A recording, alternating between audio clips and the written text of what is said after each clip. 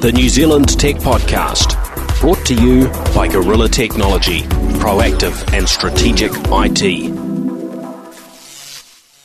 Greetings and welcome to the New Zealand Tech Podcast. We're at episode 447. Our guest today is Young Lee, the CEO at Serato. Thanks for joining us, Young. Oh, thanks for having me. Look, it's been a long time coming. Serato is a company that's been incredibly successful, a local company, here in New Zealand or Auckland, where we record the show.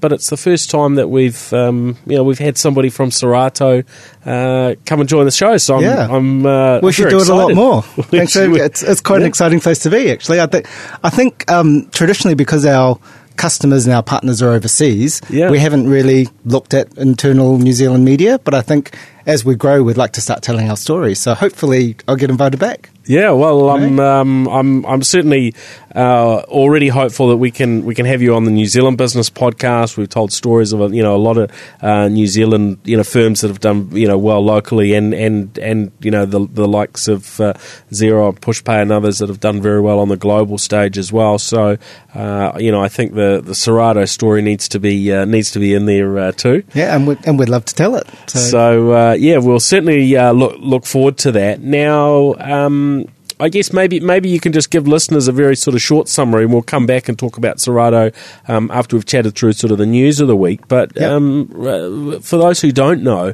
who is Serato? Oh, well, Serato was invented 20 years ago by the founders, kind of Steve and AJ. And the story goes, Steve wanted to learn how to play the bass, and he wanted to play it to songs he knew, but he wanted it to be slow so he could learn.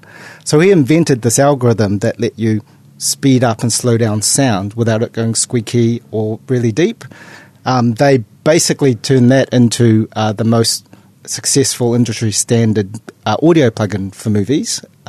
They took the money from that and went into DJing. And now we're the most used DJ software in the world, globally by the numbers. That's not me kind of talking it up. And we've just cycled right back to go back into music production.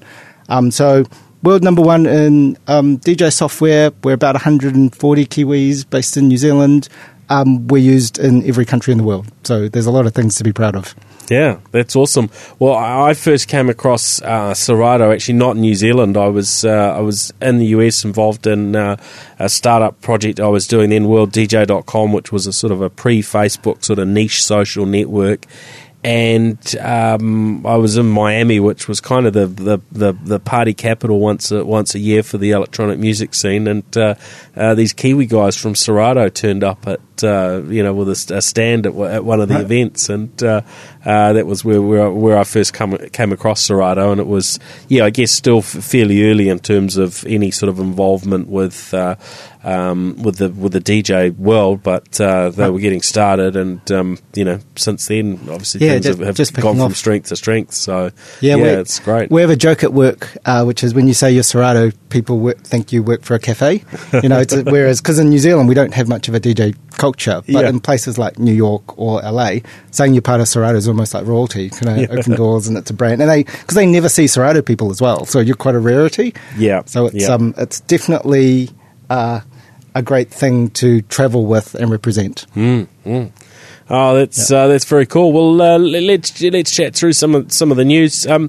One of the interesting headlines that caught my attention was Waymo is hiring former engineers from Anki to lead their efforts into trucking. And of course, Waymo was part of Google. Now they're Waymo branded with the autonomous vehicles, and they've really led the way in that whole world of autonomous vehicles. And in many ways, they were really the company that I guess brought autonomous vehicle technology into the mainstream. And of course, having the Google brand associated with them was helpful, but also they've had vehicles on the streets in varying parts of the US for some time, and I've seen them. Anki is a brand that probably not so many of us have heard of, although we've talked about them on the show a number of times because they've sent us some of their gadgets, but the company folded. So I've yet to actually try and fire up some of their tech. They had a really cool.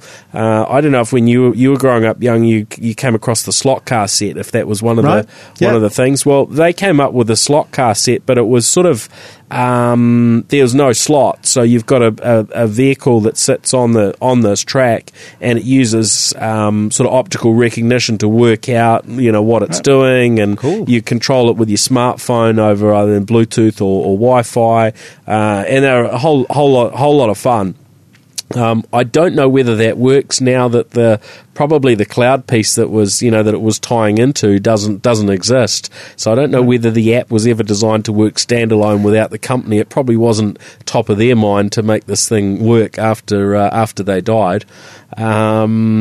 But anyway, it seems as though the co-founder and CEO of Anki is now going to lead this autonomous trucking development at Waymo, and quite likely bringing some other people across. So obviously, some very, very smart people there. It seemed like Anki just ran out of money, and that's often the case within the world of startups. It can be very close as to whether you get that next sort of funding round or not. And sometimes getting funding for a startup can take months and months, and you're trying to work out how do we get through this particular window of time? Do we shut down the business? I remember hearing Chris Heslip sharing the PushPay story on the New Zealand Business Podcast, and he was talking through where they were, and in fact they turned down some funding because they thought it would potentially be even worse for them in terms of how good a fit the partner was. But then they were kind of stuck, not sure if they were going to be able to keep people employed, and I guess Anki is one of those ones that just didn't make it through. Yeah, and when I hear stories from a lot of founders from successful companies, so many of them have the twists and turns of, we didn't quite make it, but then we did, and then we didn't quite make it.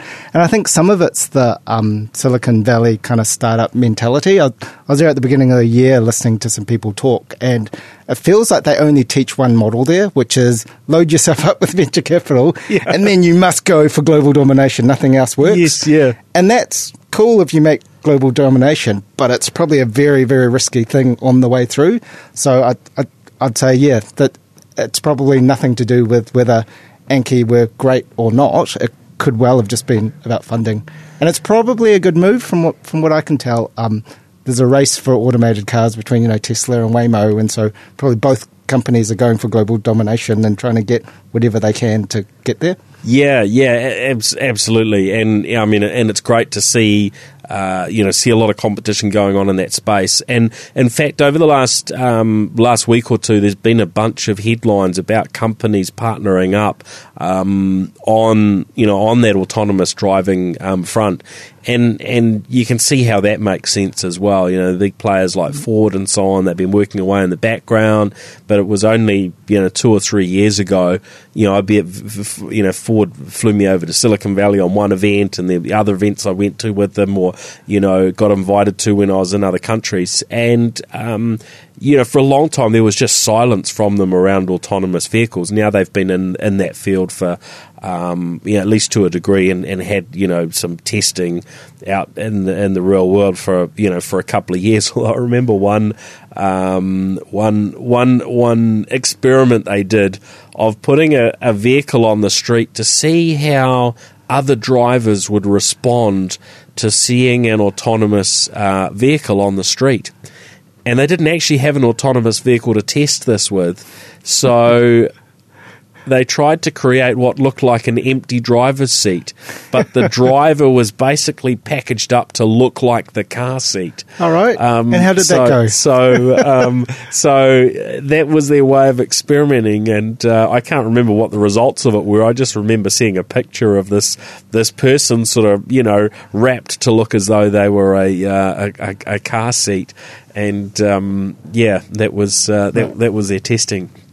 But anyway, so yeah, very, very, very interesting, and as you say, I mean, Anki may or may not have been something that would survive. Their sort of slot car set type thing was a whole lot of fun. Their little robots, I always felt like they could go a little bit further than what they did, but these things take time and money, right? So right. I'm sure that those two things were probably the constraints. Yeah, and I'm further. Not familiar with them, but one thing I do know is automated cars will change the world, and so I'm watching the technology ever so often. Yeah. Who will win? When will it come through? How much change will do? No one knows, but I think if there's one thing I can bet on, is change is coming. What it will be, time will tell. And we just seem to be seeing a lot more movement down the track of trucks, right. And autonomy. Yeah. At CES this year, when there was one that was there, sort of semi outside the show, and went and had a chat to them, and typical scenario. Yes, there's somebody sort of sitting in the truck, but right now, where the technology is from a driverless perspective, it's actually very, very good when it comes to a driverless vehicle on a highway, on a freeway, motorways we have in New Zealand. And it makes a lot of economic sense, right? If you replace truck drivers, then these companies can have 24/7 trucks going all the time.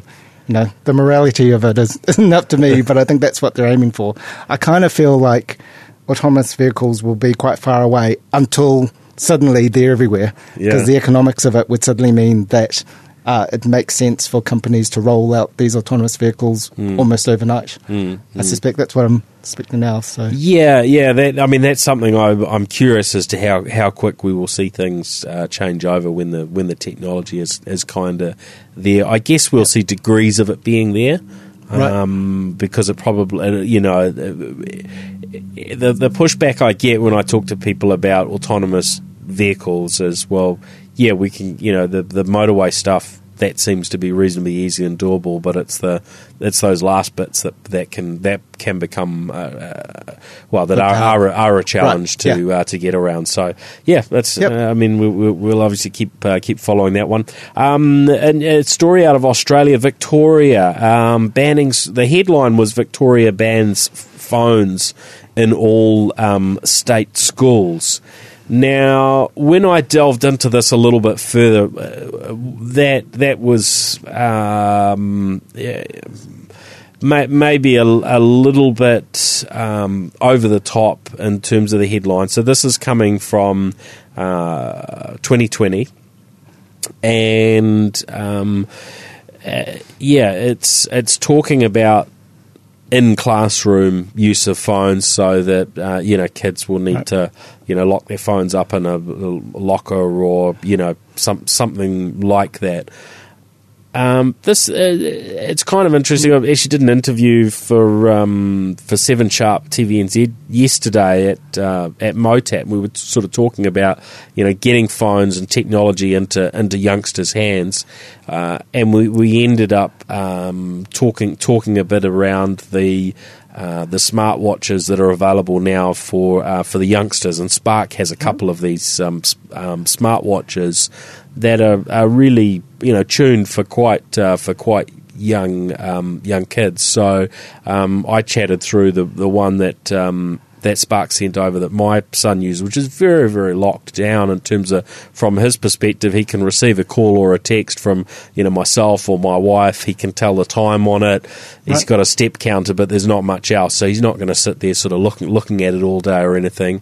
And he's got a predefined list of messages that he can send back. So it's very, very simple. Right. From our perspective, we can also sort of see where he is because it's got a GPS type capability in it. But the main benefit is if he goes to a mate's place nearby, and we've said, hey, be home by 5 o'clock. He's wearing something, and and then you can ping him. It's like the old pages. He knows when he knows when he needs to be home, and he's very good with it, right? So the smart functionality from his perspective, and most of the time doesn't really make too much of a difference. But it is nice knowing, hey, if we do need to get hold of him, we can, and so on. The location tracking is probably more of a gimmick than something that we really need. I think we maybe feel and the stats maybe back it up that society's not as safe it was when we were kids. But speaking for myself here, but realistically, I think we're still in a pretty safe country in those regards, and we don't need to spend too much time worrying about these things. But I guess in other parts of the world, this technology could be could be important. But the idea of banning phones in schools, I guess, speaks to that probably a slightly older age group that is. They're old enough to have a full-blown smartphone. Not saying that parents might not choose to give smartphones to children of my son's age, but probably not so common. But as they get older, of course, the smartphone adoption increases. But also it brings with it some challenges, I suppose, and hence why the schools are... and I don't know if banning's the right thing. I mean, I can see why large organisations go for it, because a lot of people are feeling overwhelmed in the digital world. Yeah. But, I guess for me it's not really a phone, it's your internet device, and it's the most powerful thing in your pocket as well as the most dangerous. And I guess for me it'd be less about abstinence, but teaching people control over it. Like, if you can learn to control your impulses, then you have access to all the information in the world.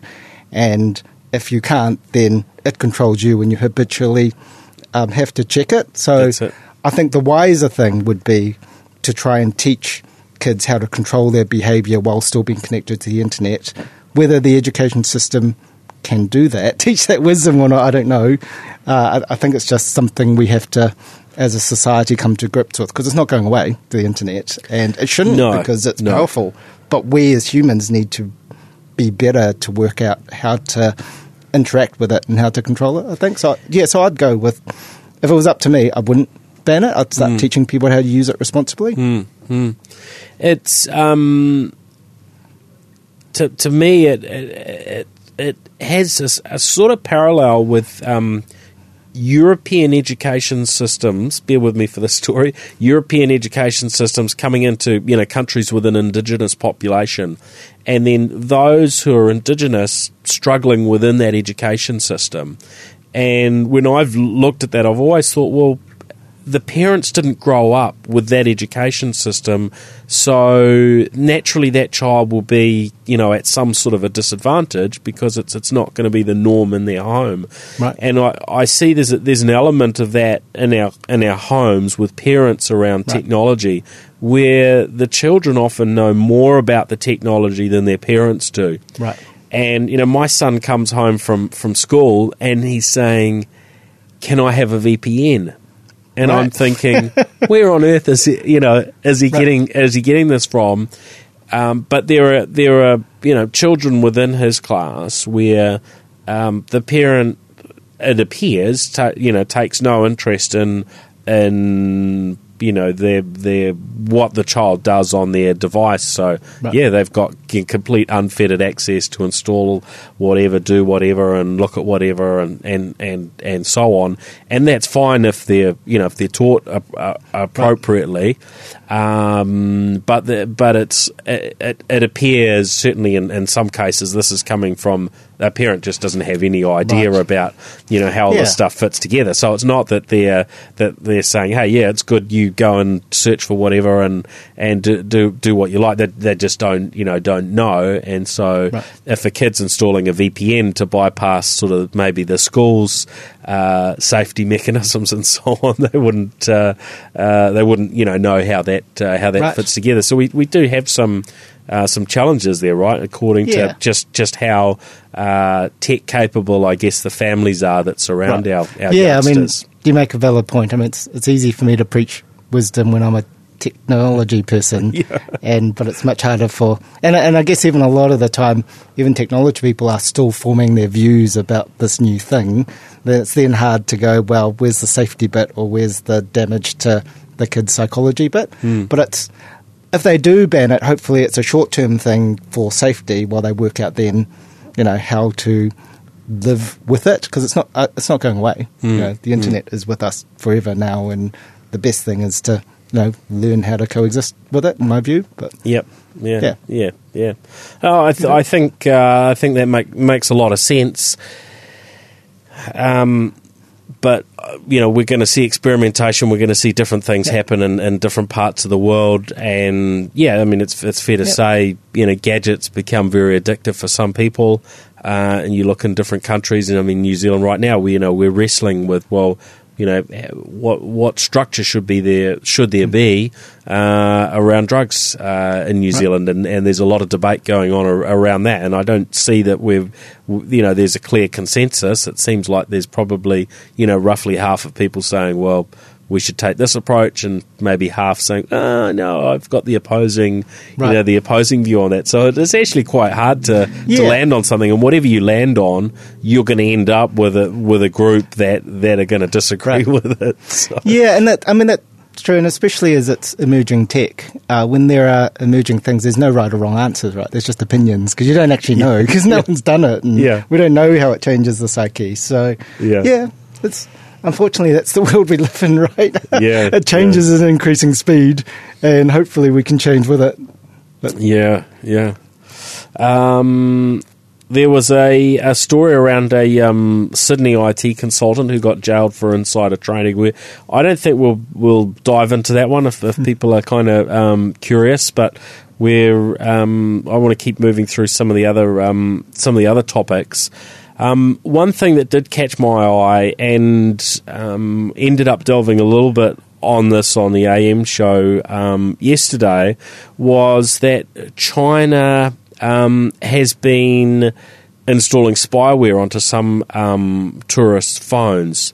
Now, this is for particularly, I think, it may be one or two entry points to the Xinjiang region of China, where there's been there's been some trouble, shall we say, without delving into all the challenges and politics and so on. But there's been major issues there for over a decade, and it's around the 10th anniversary of when there were deaths of about 200 people. So, from the perspective of China, they're obviously trying to control things and keep their people under wraps.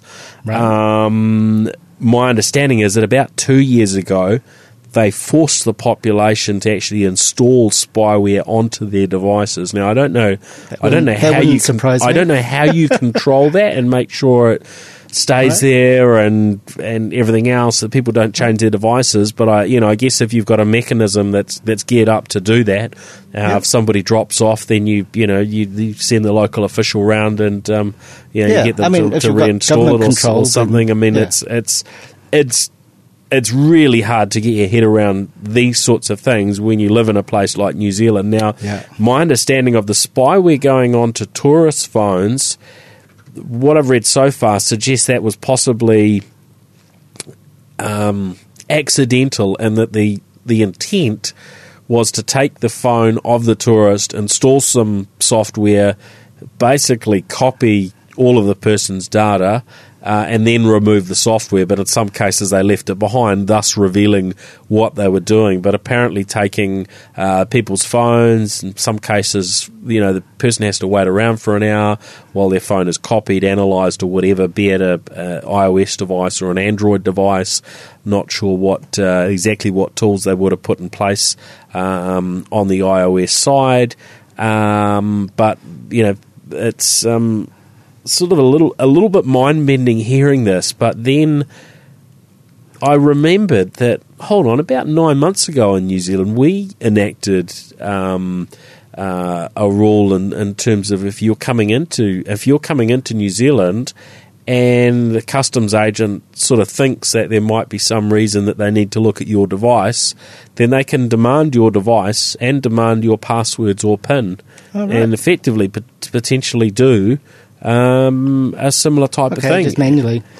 And going you don't know what they do, right? They take it away to a back room, and then whether they copy your stuff or and going into the US these days, they ask for your your social media profiles. I guess there's a mixed, because there's the two reactions of there's a long list of things the Chinese government does that I don't agree with, and this is probably on the minor side of it. But I also believe that when you go to someone else's house, you're bound by their rules. So there's things I don't agree with in the government, but if you're going to go into that area, this is probably the lesser of things I disagree with that I've heard about. But you're right, as people who live in a free country with privacy expectations, this breaches all of those. I mean, as I think back on it, it didn't get a whole lot of coverage when it came in, and the concern probably isn't the current government that we have to any degree, but it's you put something like that in, and then the wrong sort of it gets an extreme government, be it extreme left, extreme right, whatever, some extreme in some direction or another comes into play, and then misuses this sort of thing. I think in Canada, if you don't hand over your password and so on, they can lock you up for 5 years for just obstructing the border police doing their job. Yeah, and I mean, there's always that debate between freedom and privacy versus the duty of care of safety. And I must say,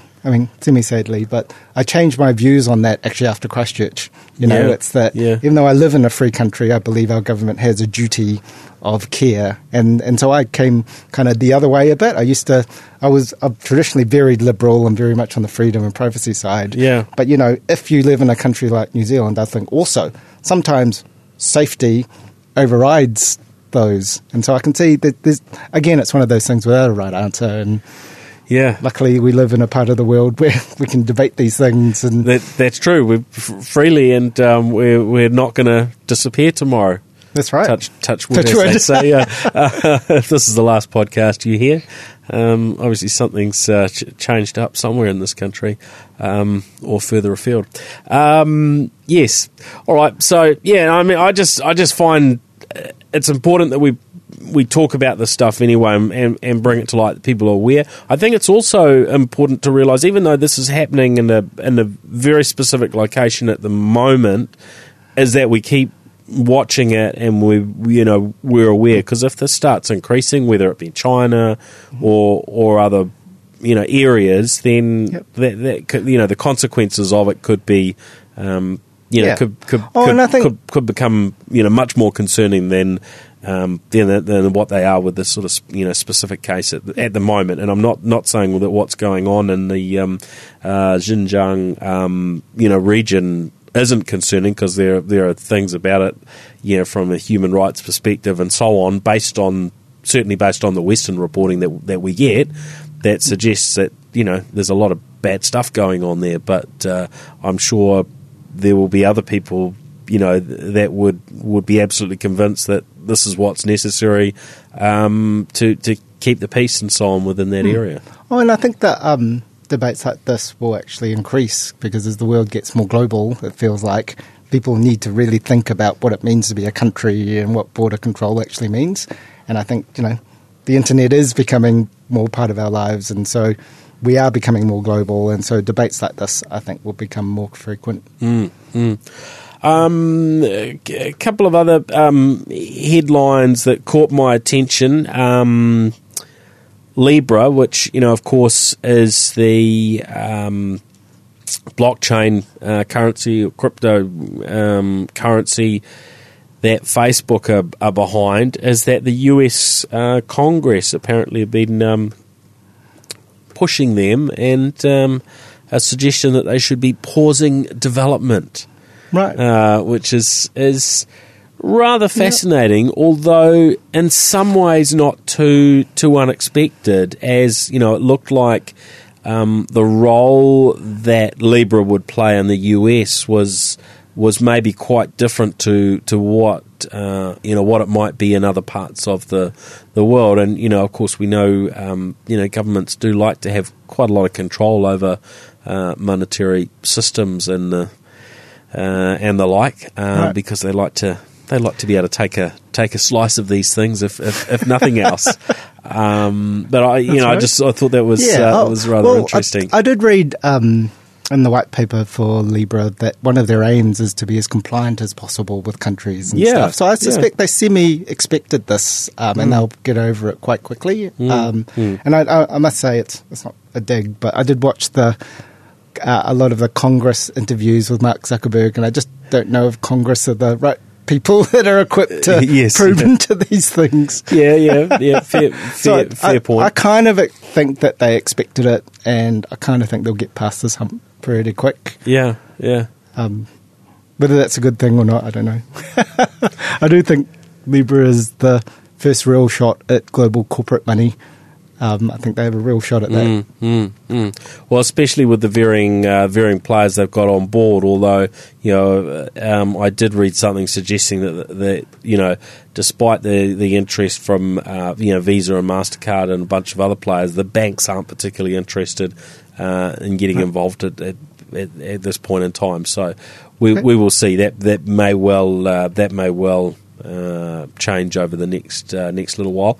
Another thing that I came across was details saying the US Army has released its first audiobooks, which is very pleasing to me. I see audiobooks very much crossing over into the same space as podcasts. It's the content you want to consume when you want to consume it. And I mean, this just makes so much sense to me, and it's almost nuts that an organisation with the scale and the budget of the US Army wasn't educating their people using on-demand audio prior. I don't know, maybe they have had some podcasts, but they've been putting operations manuals and so on together. What have they got? Their Training and Doctrine Commands Combined Arms Doctrine Directorate. Sounds really dry, actually. I don't know how that would go as an audio book, unless you maybe dramatised it and added sort of some live fighting sort of sounds and other bits and pieces in there to really hold your audience. But right. Yeah, I guess big organisations are the slowest to change, right? So. And I can, audiobooks and podcasts are a very good way to absorb information these days. So good on them. Yeah, absolutely. Now, one that we missed over the last week or two, there've been some quite big incidences of public ones, because most often we don't hear about these things. Of ransomware hitting organisations, and Florida was one of the areas that got hit. The Lake City in Florida. Actually, I'm supposed to be in Florida next month, but I don't know exactly where Lake City is there. But they're apparently the second town in Florida to have paid over $500,000 in Bitcoin in ransom to get their they need to stop paying. They shouldn't have been information back.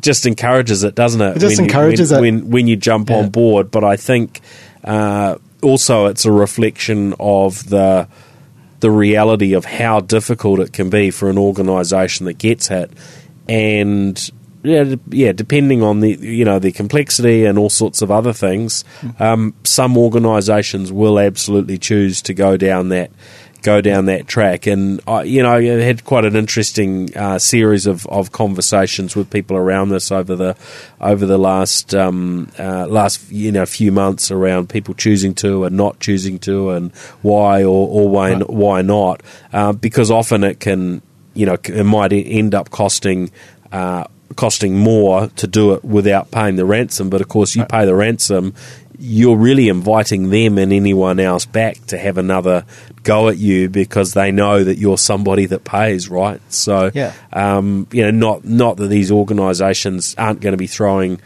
probably huge amounts of money also at improving their cyber security and backups and every other such thing from a business continuity, etc. Perspective, so they wouldn't have to pay again. But certainly there'll be a window of time which sometimes may not close where they might well pay again. And I think ransomware is probably just more public. I think pre-ransomware with Bitcoin, the hackers would have just stole all your credit cards and sold it in the black market, so you might not have even known about it. Yeah. Where now it's public, it's in your face, it's newsworthy. And I don't know what the answer is, but I guess it really is. All the computers in the world are connected together now, and there are bad people in the world, so cybersecurity is quite important and increasingly important. Yeah. I guess. Yeah. Well, actually, the EU are making it very very clear how important it is to people.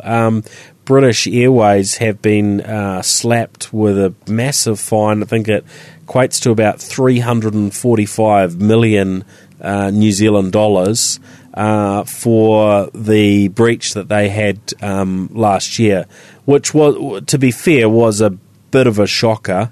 But that sounds like a lot.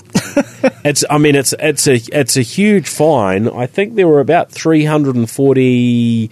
500,000 customers' data was harvested in some form, and I think they possibly put some form of redirection in place, or they embedded something.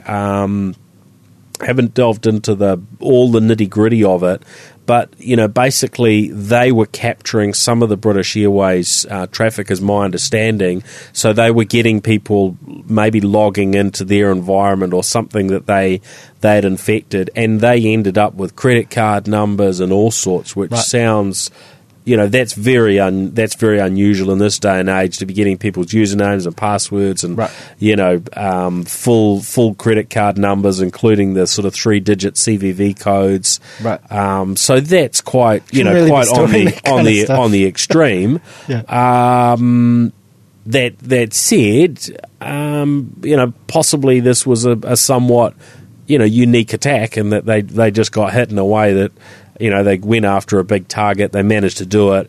Probably not something that is hugely widespread before.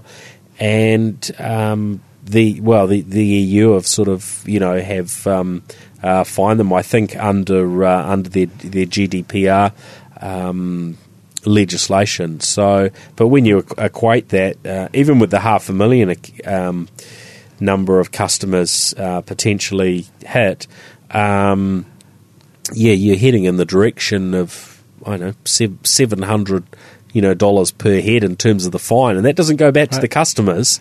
That goes back to the EU. So it's a sort of strange sounds scenario. Like a lot, doesn't it? I don't know. I guess it's that thing where it does sound like a lot, but also with large companies with large revenue streams.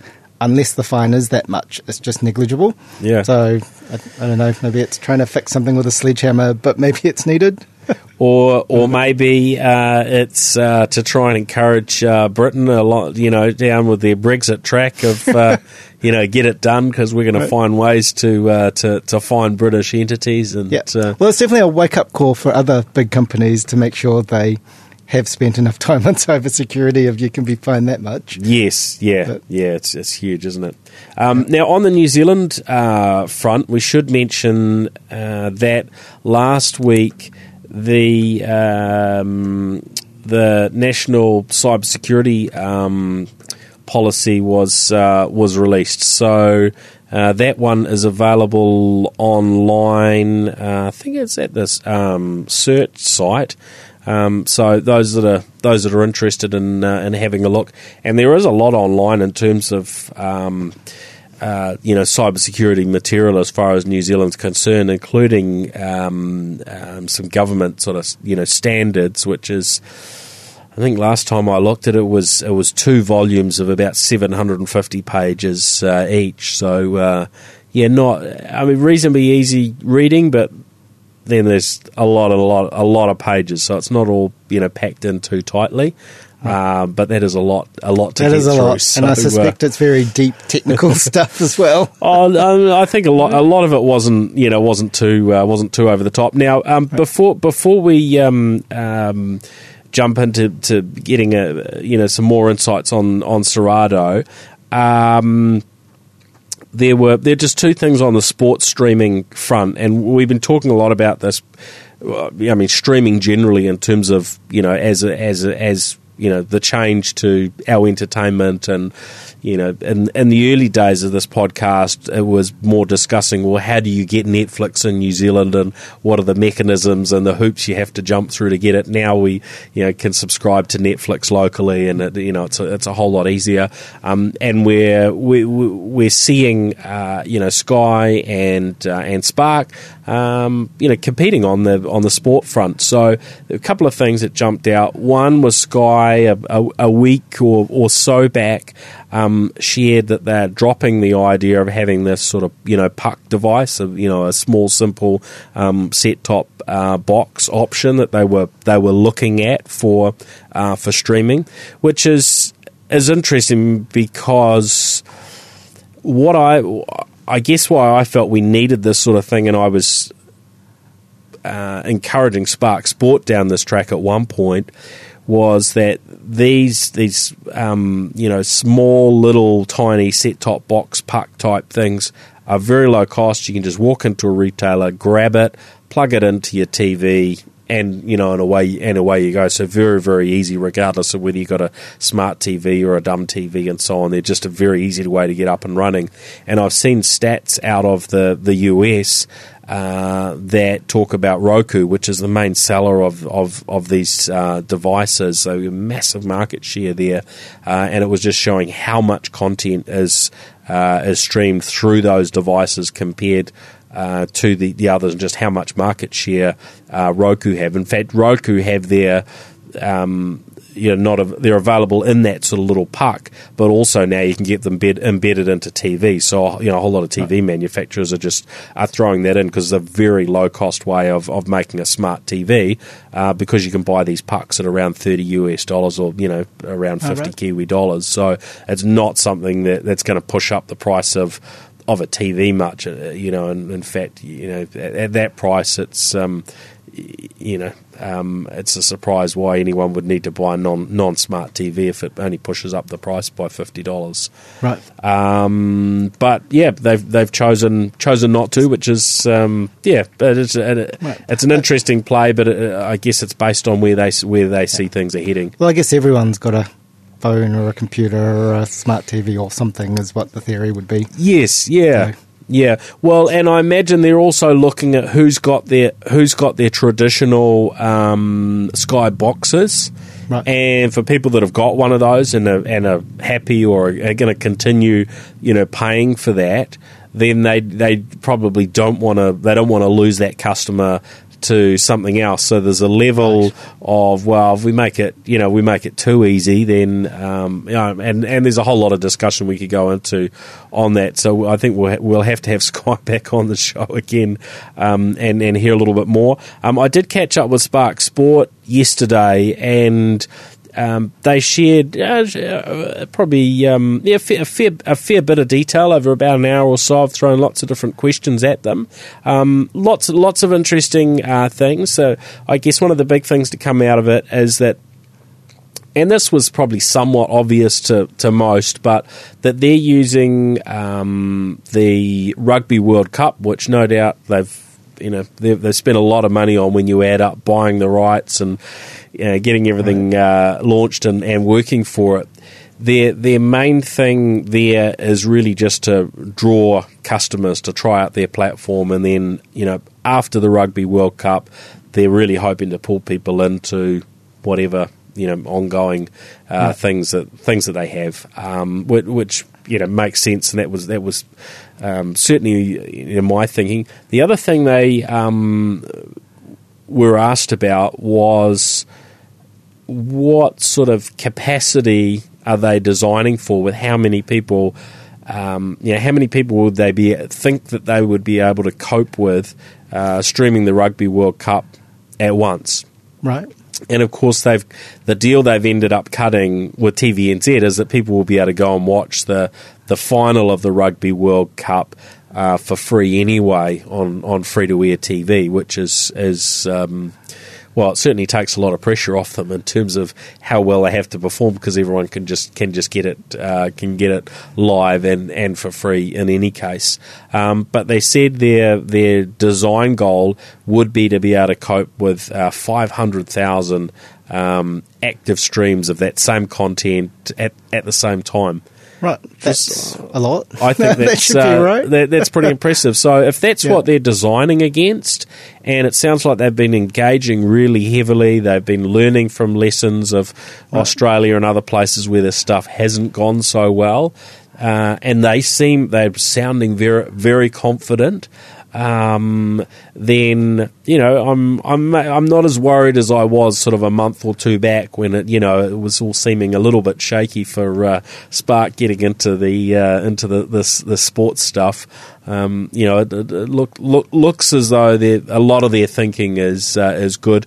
Probably one of the surprises was that they maybe they didn't appear to have quite got their head around how much resource they're going to need to put on in terms of people to give telephone support, and who's going to help when those games hit. I'm not sure, and maybe it's just that at the top they don't exactly know the structure for that. But we chatted to Jeff Latch and another member of his team. Of course, Jeff's been on the podcast here earlier on in the year, but. Yeah, they seem to be, have very well thought out, how their streaming is going to work, and they've engaged very closely with internet providers from a retail perspective, also with Chorus and with the local fibre companies, and even in rural areas with those that provide Wi-Fi and so on. So there's a huge amount of activity going on, because I think everybody seems to want this thing to work. It's not just Spark want to sell this product. It's I think all the industry players they don't want to be stuck with upset customers because they haven't delivered it right. Yeah. And it's probably quite a hard thing to get right, because you don't actually know how many people will log in at once, and you can overshoot and spend a lot of money, or you can undershoot and it can be a disaster. So yes, yeah. Sounds like there's a lot of work going into it. Yeah. So anyway, my confidence level after that session is up. Cool. But in reality, because so much of the content will be available on TVNZ sort of free to air, and where they delay it, they're only delaying it an hour, so it's not it's not a million miles behind. Right. So it won't be maybe as bad as it could have been if they do have some glitches along the way. Right. So yeah, time will tell. Exactly. I mean, I was asked in an interview I don't know, maybe a couple of months back, where my confidence level was, and it's like, well, maybe 60-40 whether it's going to work or not. But you sound like you're seeing more evidence that it'll be handled properly. Yeah. I mean, and I guess it's that thing of seeing all of the bits and pieces start to line up, and having tried it on a smart TV. Somebody did unofficially tell me that their app is coming to Apple TV this week. I'm not sure whether that will be quite this week or not, because when I asked Spark Sport about it, they said it's imminent, or something along those lines. So so for those who are wanting an experience that doesn't include sort of pushing it wirelessly from your phone to your TV, then that's likely to be a pretty good experience, especially with the Apple TV, which you can plug an Ethernet cable into as well. Cool. All right, so Serato, your new product, that's I guess that you've had your background with the DJ products and so on, but it was the new product that we heard from your team about, Serato Studio. Yes. So what is this new technology, and what does it mean for Serato as a business? Because you're already, as you said earlier, quite a big entity, 140 staff here in New Zealand. Of what percentage of that is software developers? You've got quite a big software development probably team. I'm going to make up numbers now, but maybe 60% would be the development team, and then the rest is marketing, support, admin. So we have quite a big support team as well, because that's one of the things we're known for.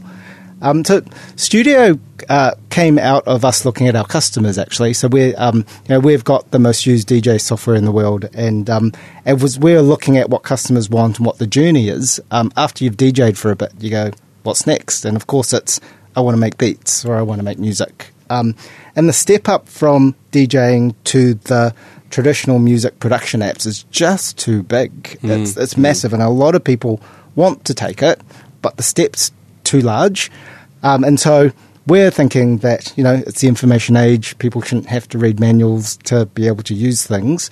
So we're basically trying to remove the technicalities from music production. So musicians, creators, DJs can go in and start making beats and making music straight away. The other analogy I quite like, and I always have to start with, I think it's a slightly bad analogy because Flash isn't around anymore. But in the early days of the internet, when Flash came, I saw from there, because it took away the technicalities of making things on the internet, designers started using it. And suddenly you saw these amazing creations because you removed the technicality. And that's what we're aiming for with Serato Studio. So it's so you're not going to be quite the Wix of because that's what we have now, right? Wix is the easy way to make. Maybe not all the way there. Well, certainly we keep seeing their ads, so I'm presuming I haven't actually delved too closely into their platform, but it's making it accessible, but also having the intricacies that are needed to make good music. It's not just make cookie cutter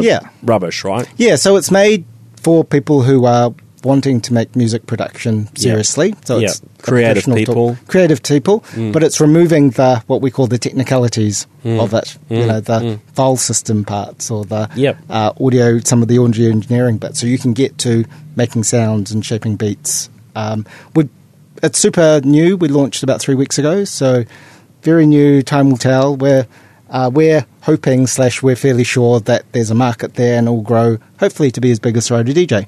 I think So, what platforms are you on? How do you use it? Do you need to be on a big screen device, or this is sort of something you can do on your gadget?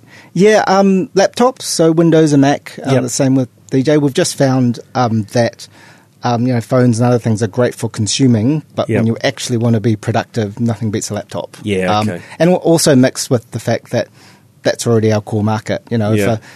For startups and new products, you kind of ask yourself 3 things, which is, can we make it? Of course we can.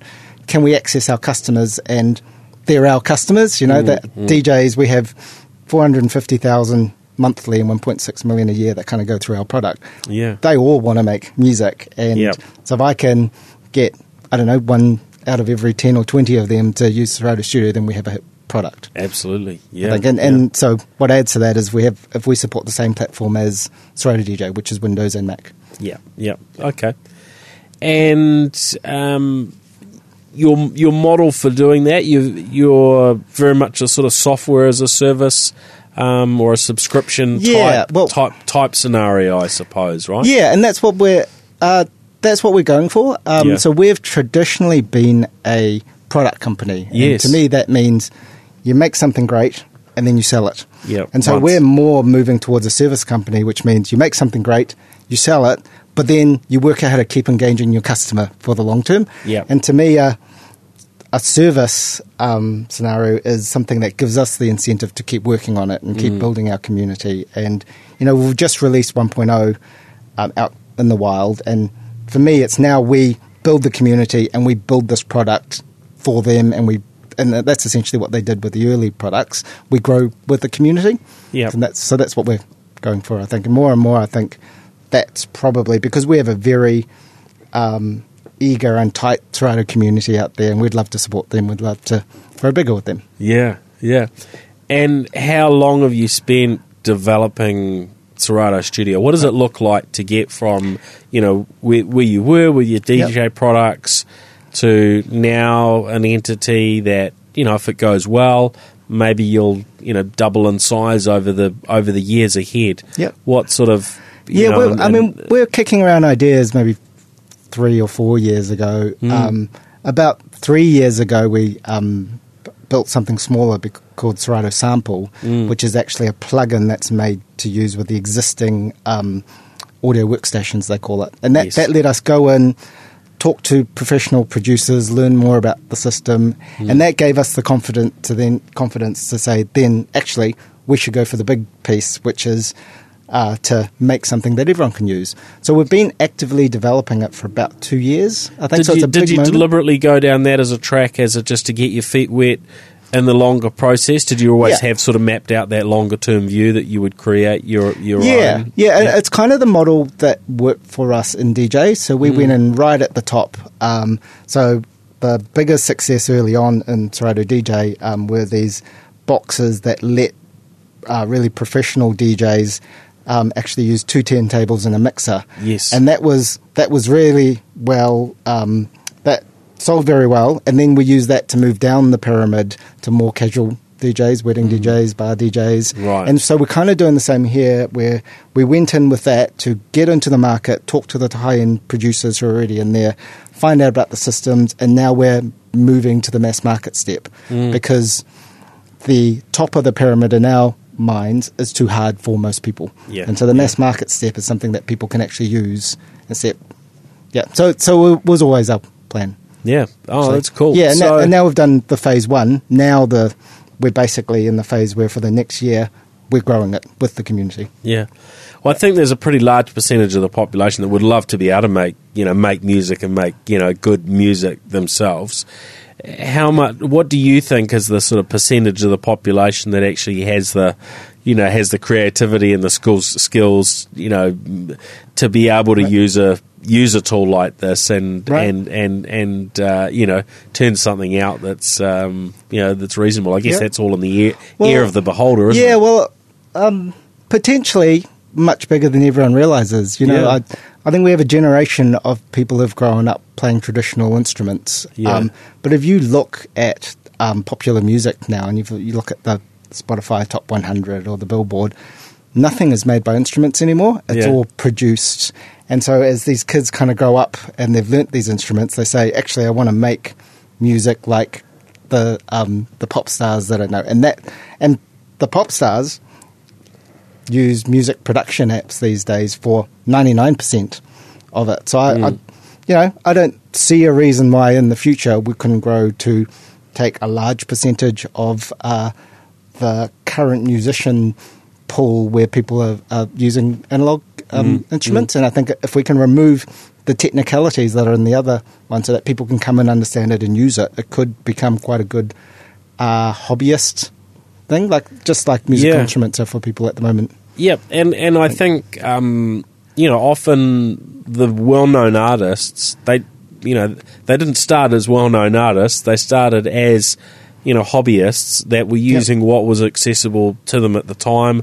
In New Zealand, I remember back when I was doing World DJ, I spent time with Concord Dawn, and they were using what in their day was considered a very much as a little sort of probably hobby end bit of software. But as they went out and released their music around the world, they gained a lot of acclaim within their particular niche of the drum and bass scene. Yeah. An old friend of mine in the UK, I visited him as a teenager, and he was just dabbling around. Him and his sisters were dabbling around making music. A couple of blocks from where I was staying in London for a little while. And then 2 or 3 years later, he topped the UK, charts, and then a few years later, his sister did as well. And this was, all came about from him producing music in his, in his bedroom with the tools that he could afford. And it could happen to anyone. I mean, the latest story of that, and I just love the story because to me it's a story of the new generation, is, the number one hit that's been there for a long time now, Old Town Road, was a black kid who's sitting in his room, probably played Red Dead Redemption a lot, and then went, hey, I want to make country music. So he found someone online to make the beats, and then he sang over it. And it charted online through all the social media things, so that he went right up the Billboard country charts. Yeah, okay. Billboard then went, this ain't country, and took it off. So then he re-released it with Billy Ray Cyrus, right? And it's number one. So to me, that's some people in their bedrooms have an idea, mix it up, get a following online because they can access it, and then they get to worldwide success. So I think the barrier to entry to do these things compared to a generation ago, you needed a room full of audio equipment. Yeah. These days, you need an idea. You need to do it. You need to want to do it, and then you just need a laptop. And I think that's one of the things I think we love about the space we're in. If we can help people actually work out how to play music, share music, make music, just from their bedrooms or whatever, to me, it really democratizes access to music creation and sharing, where in an old generation you would never been able to get there. So I love that story, and I love to promote that more and more. Cool. I think. Yeah. Well, all the best. Now, if anyone's listening in and they're wanting to jump on board and try it out, or maybe someone in their family is interested, where do they go to get the software, and what does it cost in New Zealand to subscribe? Right, it's so you can go to Serato.com. Yep. We have a free trial that's 14 days. It's $14.99 a month. Sorry, that's probably US, so it might be about US dollars, $19. To be honest, and I hope this doesn't end up with too many jumping in, but if you're in New Zealand, just hit us up, call us or email us. We'll probably just hook you up with a license. I think most of our market is overseas. If you ask me personally, I think people in our own town / thing should be able to use it. I think the goodwill it spreads is worth more than any money we'd make out of the country. Cool. That's pretty neat. How do they get hold of you on that basis? If anyone's, I'll give you an email address. Okay, we'll put something up on if you are interested. Go to nztechpodcast.com and to this episode, and we'll work something out to give people some way of accessing that and trying it out locally. So I'm sure that will be a pretty limited offer. So get in touch sooner rather than later. Next couple of days, interested in that one before that spreads the net and it's all over Reddit. Cool. All right. Well, cool. It's been great to have you on the show, and I really am looking forward to delving into really the full Serato story and having you on the New Zealand Business Podcast. Over the next little while. Certainly, I hope we can squeeze that in this year and really tell the full story, because I'm sure there's lots of fascinating lessons from the story, from all sorts of perspectives, the ups and the downs as these sort of journeys tend to be. Cool. Yeah, excellent. Sounds great. All right, thanks, Young. All right, thanks a lot. Okay, cheers. Thanks everyone for listening in. We'll catch you again next week for the next episode of the New Zealand Tech Podcast. See ya. The New Zealand Tech Podcast, brought to you by Gorilla Technology, proactive and strategic IT.